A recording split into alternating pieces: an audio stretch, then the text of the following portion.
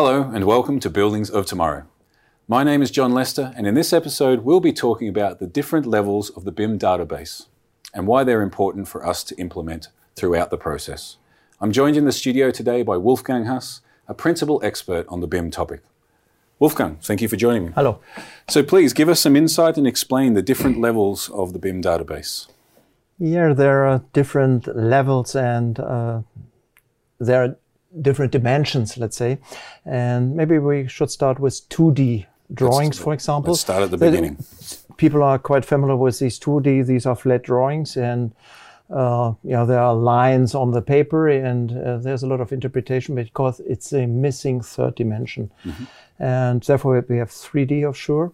And there we have to be careful because 3D, it's not just a model of lines which are going into the third dimension.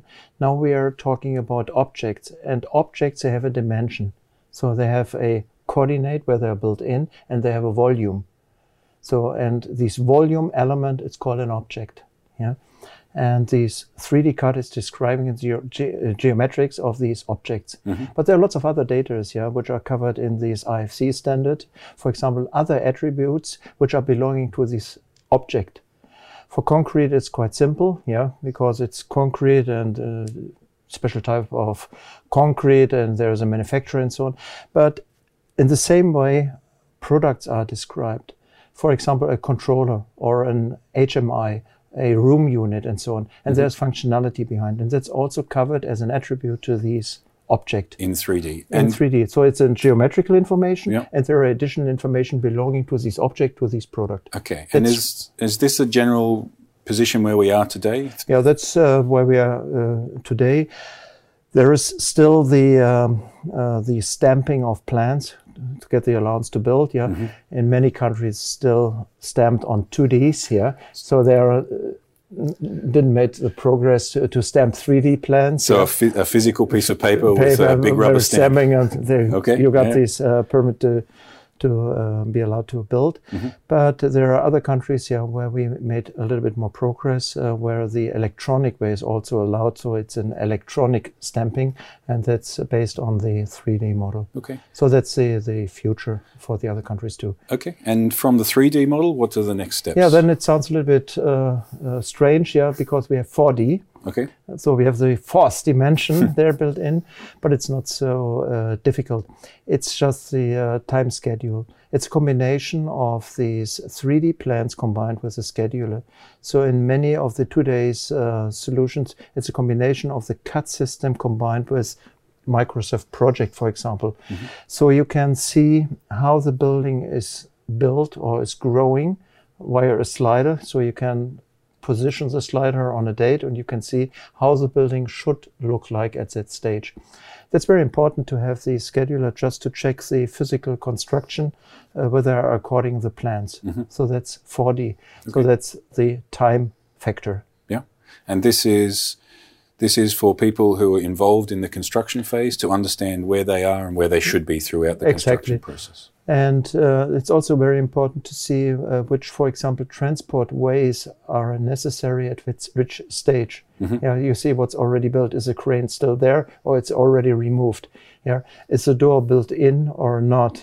Can I pass it with this width or of material? So it's very important for the construction phase to know what's there at which stage time-wise. To perfectly understand what is, at any point in time, what is actually being installed. Yeah, and it's also very important for the checking, for the controlling, whether you are have delayed something, because usually this has an influence.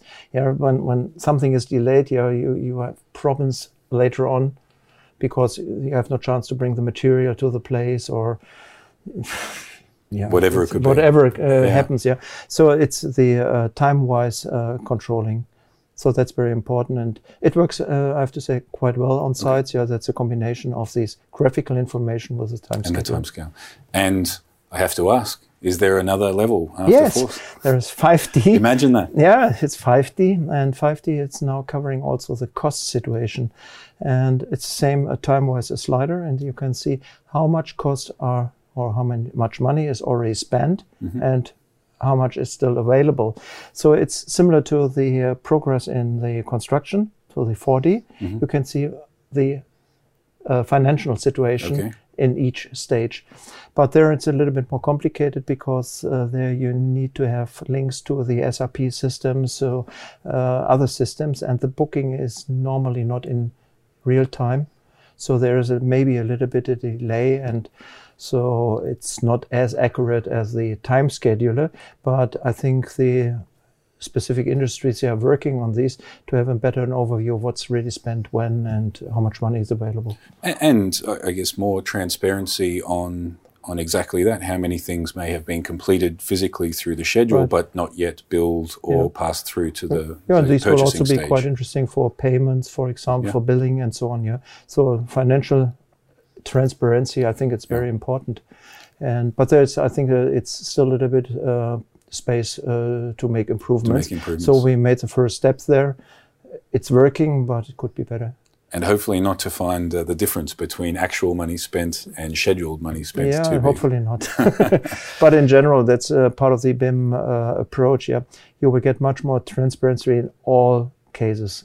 Transparency, I think that's one of the keys. The key for BIM. Okay. This is 5D, 6D. Now we can start a little bit more with a fantasy.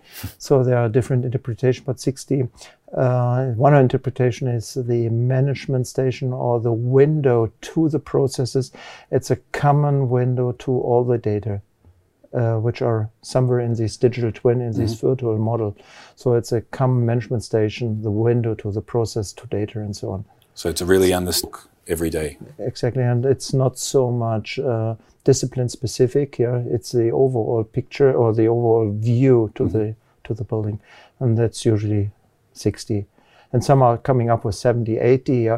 But I think that's not. This is still a dream. It's a little bit dream. Okay, perfect. Thank you very much for your time, and thank you all for joining us on Buildings of Tomorrow. Please like, share, or comment on this episode, and subscribe to us here on this channel. We'll see you again soon.